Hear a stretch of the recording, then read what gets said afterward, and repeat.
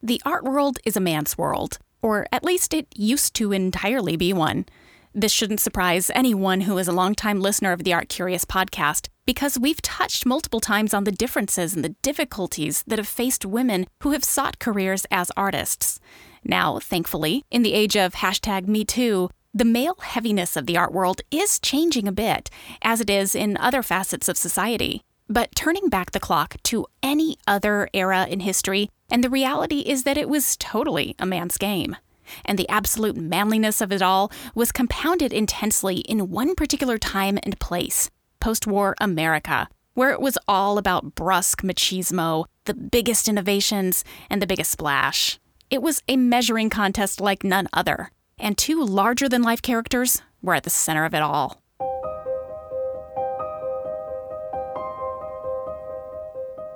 Some people think that visual art is dry, boring, lifeless.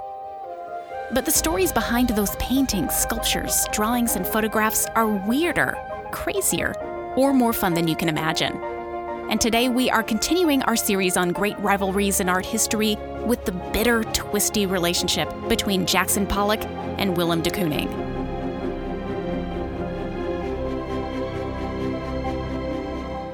Welcome to the Art Curious podcast, exploring the unexpected, the slightly odd, and the strangely wonderful in art history. I'm Jennifer Dassel.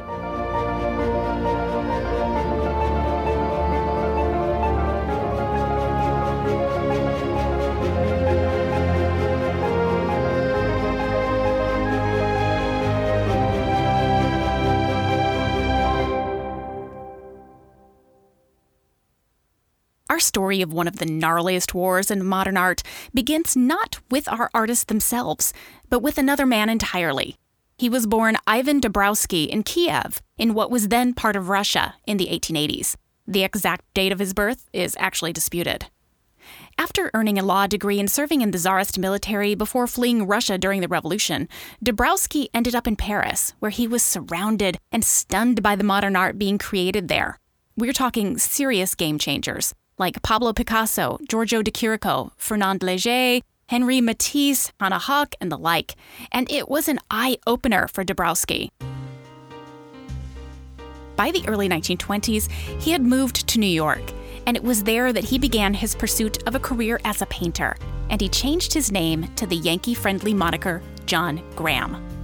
Graham himself did end up being an influential artist, as well as a writer and an art collector himself. But his story is important for us today because he served as kind of a conduit for what would become the ultimate art world brawl. He was a middleman, the person who would ultimately be the impetus for bringing our two main figures together. It began with the connections he made at the famed Art Students League in New York, where he studied painting under the lauded Ashcan School artist and member of the art group The Eight, John Sloan. During his tenure at the Art Students League, Graham became the center of a social and experimental art circle that involved many of the up-and-comers who would later become bold names in art history textbooks. Stuart Davis, Arshile Gorky, and a Dutch transplant to the U.S. named Willem de Kooning. Born in Rotterdam, the Netherlands, in 1904, Willem de Kooning had left school at the age of 12 to begin an apprenticeship with a group of commercial artists, eventually getting work as a commercial artist himself. He was trained classically at the Rotterdam Academy of Fine Arts and Technique and immediately made waves as a highly skilled draftsman. But like so many others before and after him, de Kooning felt that Europe was quickly becoming an unstable and unfriendly place. So he, like Graham, escaped to the U.S., landing in New York in 1927 after stowing away on a ship, which is a detail that adds a significant amount of badassery to this story. Strangely enough, he didn't come to the U.S. with hopes of being a fine artist, but originally had dreams of achieving the kind of heights depicted in many of the popular movies he'd seen in Rotterdam. The Wild West, the glitter of Hollywood, the big money of the big city. But after toiling in various jobs, as a commercial artist and a house painter primarily, for nearly a decade, de Kooning finally segued his talents into a job as a mural painter under the Works Progress Administration in 1936, a life-changing experience which convinced him to take up painting full-time and eventually led to a sea change in the course of modern art.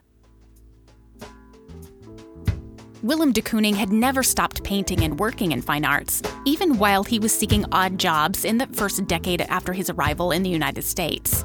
And before he lucked out with the WPA gig, he sought opportunities to take time out and hone his craft. And it was during such a moment, when he was painting at an artist colony in Woodstock, New York in 1928, that he first met John Graham. De Kooning and John Graham got along famously and stayed close throughout the 1930s and 1940s. In many ways, Graham became something of a mentor to de Kooning and other burgeoning modernists of the time, and he did what he could to support their careers. In 1942, he curated an exhibition at Macmillan Inc., a gallery in New York City, where he showed a handful of American modernists alongside works by established artists like Picasso, Matisse, Braque, and Modigliani. Included in the show was de Kooning, alongside Stuart Davis and a very promising painter out of Brooklyn named Lee Krasner. We'll be circling back around to Krasner more fully in our next episode. Suffice to say that Davis, de Kooning, and Krasner had all known each other prior to the Macmillan Gallery installation. Who none of them knew all that well, though, was a rough and ready guy by the name of Jackson Pollock.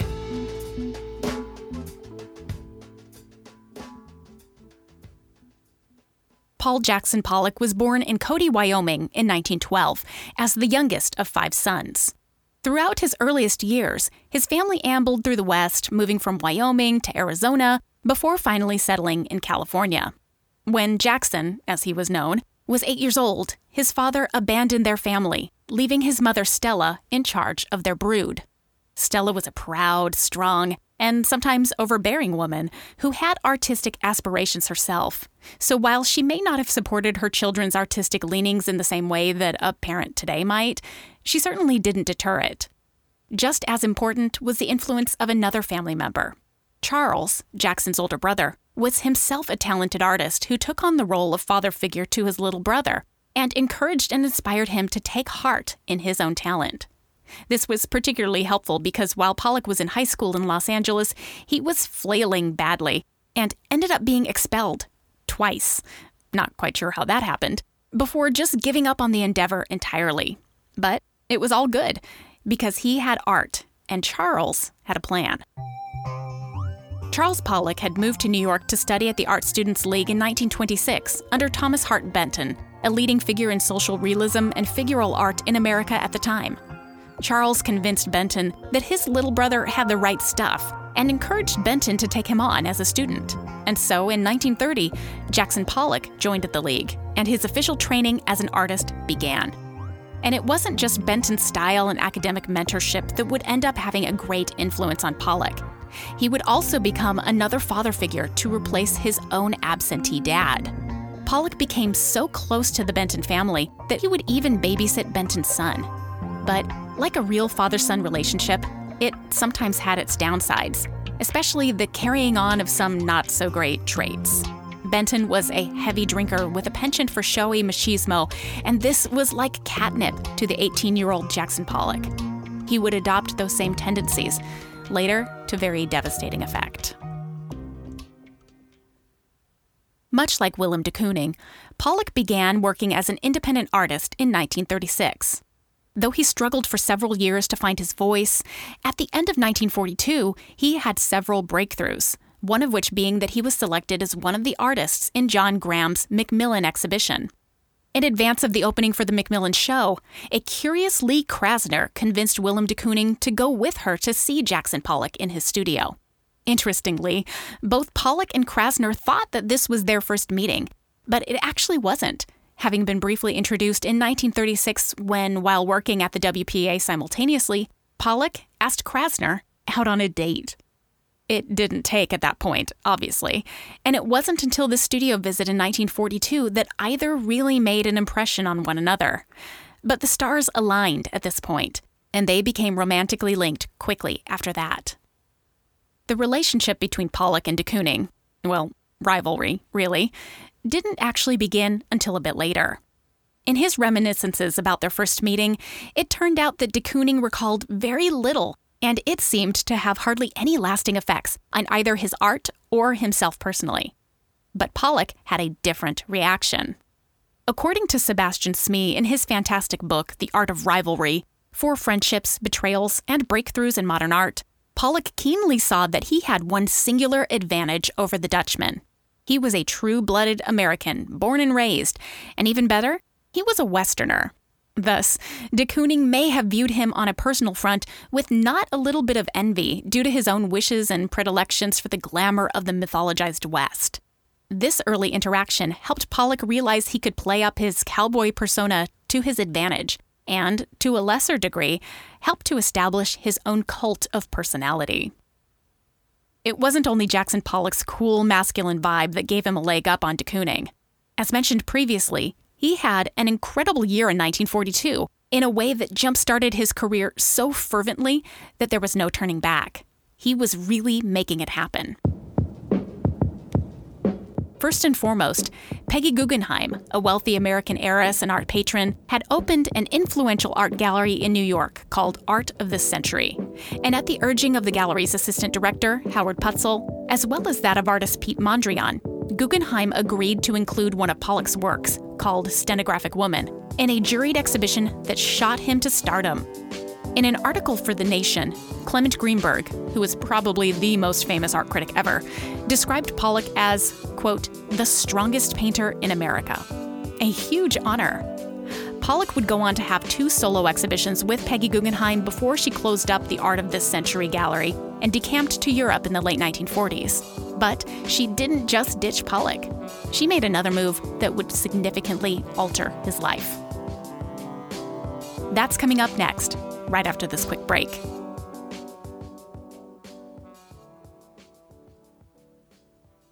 Hi, I'm Chris Gethard, and I'm very excited to tell you about Beautiful Anonymous, a podcast where I talk to random people on the phone. I tweet out a phone number, thousands of people try to call. You talk to one of them, they stay anonymous, I can't hang up, that's all the rules. I never know what's going to happen. We get serious ones. I've talked with meth dealers on their way to prison. I've talked to people who survived mass shootings. Crazy funny ones. I talked to a guy with a goose laugh, somebody who dresses up as a pirate on the weekends. I never know what's going to happen. It's a great show. Subscribe today, Beautiful Anonymous. My love of learning didn't stop when I finished school. I actually find that there is still so much more that I want to learn about. And I'm sure that it's the same for you, and that is why I am so excited to tell you about the Great Courses Plus. It is this wonderful streaming service that I've been enjoying for the last few months, and you get the chance to learn about anything that interests you from leading professors and experts in every field. You can learn about topics ranging from art, literature, history, science, photography, cooking, and so much more. On the Great Courses Plus, there's unlimited access to over 10,000 fascinating lectures. You can watch from anywhere or listen along through the Great Courses Plus app. Right now, I've been enjoying a course on the Great Courses Plus called How to Draw.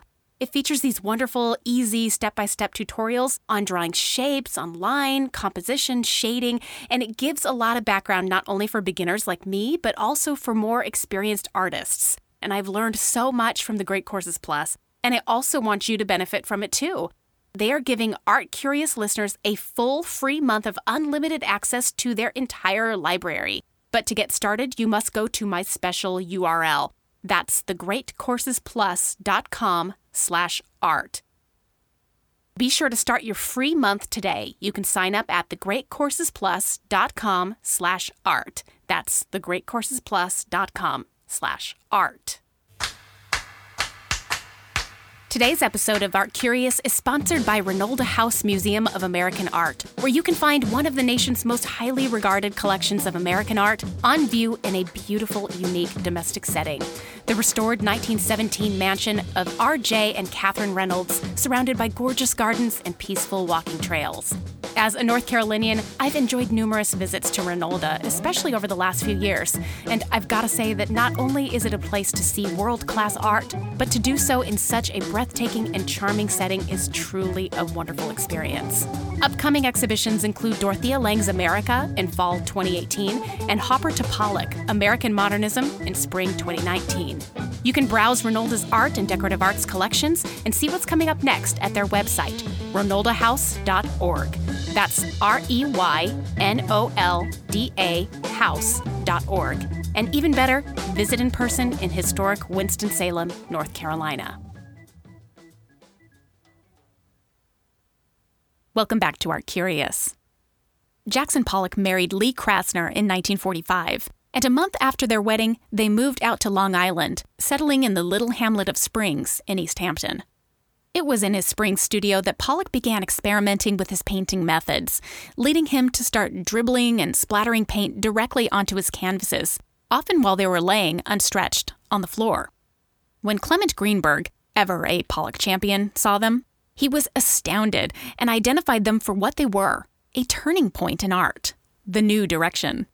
And when Peggy Guggenheim got wind of this, she did something that seems rather magnanimous. Since her New York gallery had closed up shop, she went to another space, the Betty Parsons Gallery, and convinced Parsons herself to take on Pollock and show these brand new works. The Betty Parsons show in 1948 wasn't just the most successful of Pollock's career to date, but it also catapulted him to art star status practically overnight. And by the following year, he was a household name, having landed on the cover of Life magazine. The works from 1949 and 1950 are often heralded as Pollock's very best. Frequently considered a singular monument among these is Autumn Rhythm, No. 30, now at the Metropolitan Museum of Art. Autumn Rhythm is that perfect showpiece of Pollock's active style, seemingly spontaneous, but actually rather controlled at the same time. It's kind of like jazz. It might look like your 5-year-old can make it, but it's way more complicated than that. He began this and many other works with diluted black paint splashed onto the canvas as a kind of base layer before, in this case, adding webs of white, brown, and even a flick of blue paint here and there. Your eyes dance over these canvases. It's really hard to stop and look in one place. And perhaps that's the point. It's abstract expressionism, after all, and is thus a nice expression of the controlled chaos of modern life. Now, we should never underestimate the power of good old envy as a motivator. Among the many who viewed Pollock's trailblazing spatter-painted show at Betty Parsons was Willem de Kooning. De Kooning had kept tabs on Pollock's career all through the 1940s while struggling with his own career, and the drip paintings, as Pollock's new pieces were deemed, totally astounded him. De Kooning found himself taken aback by the spontaneous, almost accidental qualities of the drip works, something which confounded de Kooning himself. His own attempts at such impulsiveness hadn't yet worked out very well. He was a perfectionist and often spent time editing and effectually erasing portions of his works instead of adding to them. But de Kooning saw what Pollock had done, and he knew he needed to brush up on his game. And thankfully, his pieces, with looser, more expressive brushstrokes and a greater emphasis on the human, especially female figure, growing more and more abstract on a seemingly daily basis. Luckily, in the same year as Pollock's Betty Parsons blockbuster, de Kooning had his own first solo exhibition at the Charles Egan Gallery. Although none of his work sold, he received solid praise from several critics, including Clement Greenberg. And after years of toil, it was clear that de Kooning was beginning to find his own voice. De Kooning's arrival on the scene as a solid player made Jackson Pollock sit up and take notice. In 1950, he noted to fellow artist Great Hartigan that, quote, and bad word warning here, "Everyone is shit but de Kooning and me." To me, this shows that Pollock understood, even just begrudgingly, that de Kooning was growing in importance, and possibly also that that was beginning to worry him. And thus began a great parry of back and forths between him and Pollock as each tried to grab the crown of greatest living American artist.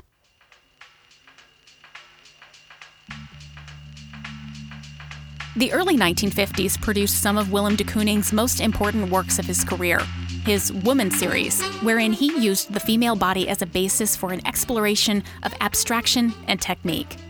Woman 1, undoubtedly the most famous work of the series and found today in the Museum of Modern Art in New York, best exemplifies what was so attention-grabbing and startling about de Kooning's new direction. The woman featured in Woman 1 has the same large breasts and wide hips that have been favored in depictions of fertility goddesses throughout time. But what is different is how violently she is portrayed. She's huge and hulking, created out of a series of slashing, almost wild-seeming brushstrokes that have made some critics wonder if it is a practically literal depiction of pure misogyny. Sure, Woman 1 is grotesque, She's even got these misshapen eyes and also buck teeth. But there's a force and an energy to her too, as if her presence just can't be denied.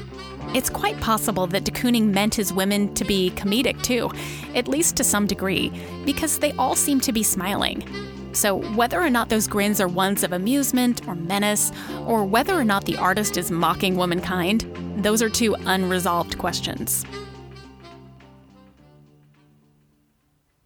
In the early 1950s, things appeared on the outside to be going very well for Jackson Pollock too. His newfound name recognition, combined with the nation's interest in his working methods of the man they deemed Action Jackson, had reached a fever pitch. In 1950, a documentarian named Hans Namuth approached Pollock with an idea for a film about Pollock and his techniques, but Pollock wasn't so sure about the whole thing.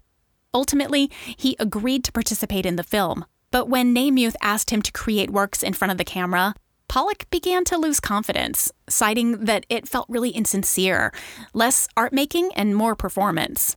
It's a shame, really, because this documentary is honestly one of the coolest artifacts we have about practically any artist ever.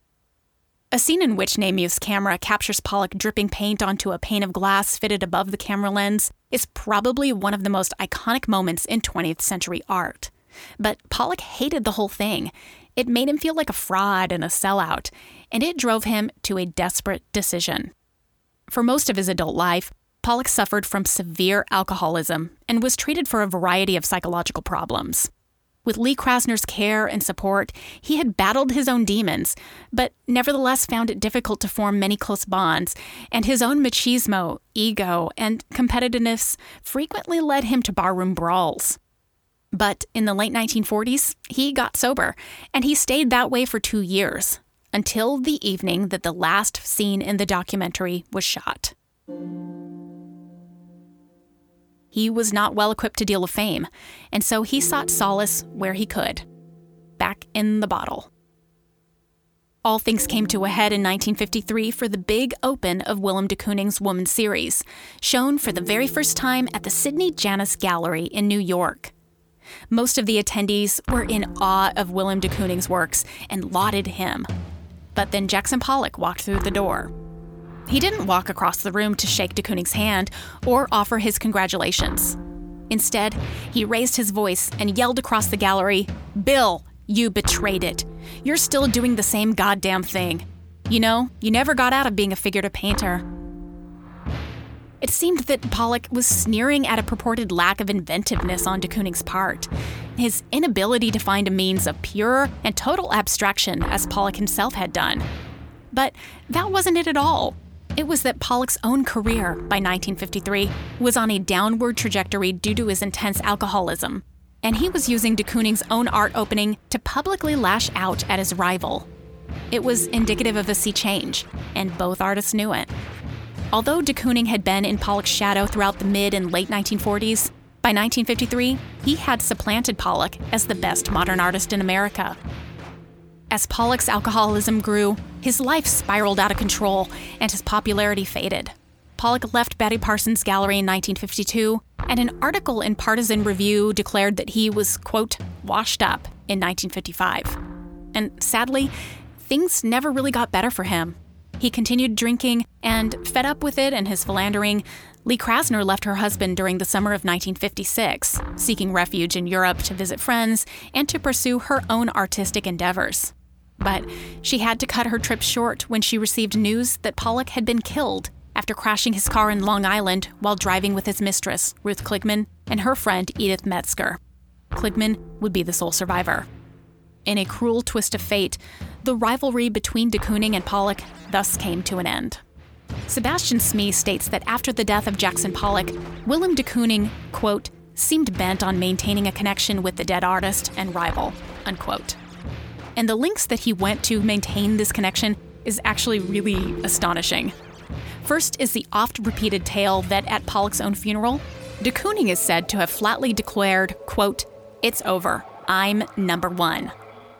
It's cruel and cutthroat, but it also very clearly illustrates that the notion of rivalry had played the central role in his own understanding of their relationship. On a personal level, de Kooning did something just as shocking less than a year after Pollock's death, when he began having an affair with Pollock's own grieving mistress, Ruth Kligman, the one who survived the fatal crash. They dated for several years, all while de Kooning was married, by the way, to another important artist, Elaine de Kooning. And then, in 1963, a final funky connection. Absconding from the city, de Kooning moved to Springs, the very same town where Pollock and Krasner had lived years before, and there he bought a house across the street from the Green River Cemetery, where Pollock was buried. He lived in East Hampton for the rest of his very long life, when he succumbed at the age of 92 in 1997. Maybe he just loved Springs. Maybe the house across the street from the cemetery was a really good deal and had really great northern light for painting and a big tract of land to build a studio. Or maybe de Kooning, consciously or unconsciously, did it to thumb his nose at a dead rival, asserting his superiority once and for all. Maybe it was all of the above. Pollock and de Kooning are often spoken about in the same breath as two of the great innovators of mid-century modern art, alongside Andy Warhol, Mark Rothko, and Jasper Johns, to name a few. Luckily, though, we are able to view them as separate and equally important for the works that they have made. Both of them were hugely influential for the generations who came after them, and we no longer feel quite the urge to pit them against one another as they themselves did. But there are two people whose lives and artistic careers were so overshadowed by Pollock and de Kooning that even now, they really are never discussed without at least alluding to their connections to the male superstars. We've already mentioned both of them in this episode. They are Lee Krasner and Elaine de Kooning, the wives of today's subjects, and their unnecessary and mostly unwanted comparison to their famous husbands is the subject of our next episode. That's coming up in 2 weeks on the Art Curious podcast. Don't miss it.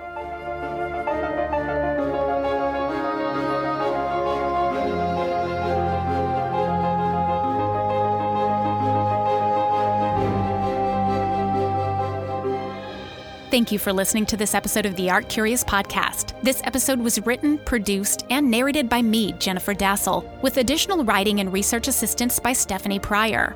Our theme music is by Alex Davis at alexdavismusic.com, and our social media help is by Emily Crockett.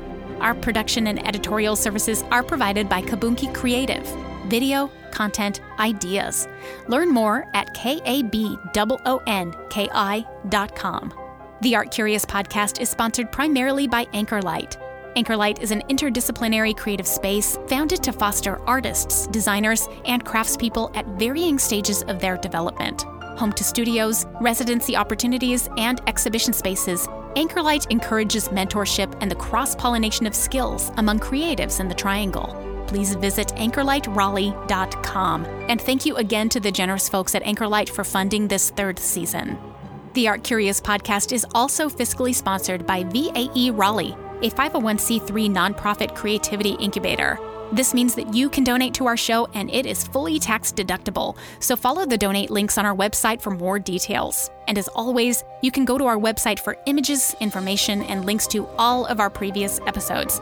That site is artcuriouspodcast.com. And you can find us also on Facebook, Twitter, and Instagram at ArtCuriousPod. And don't forget, please subscribe and review us on Apple Podcasts and tell anyone you want about the show. Check back in 2 weeks as we continue to explore the unexpected, the slightly odd, and the strangely wonderful in rivalries of art history.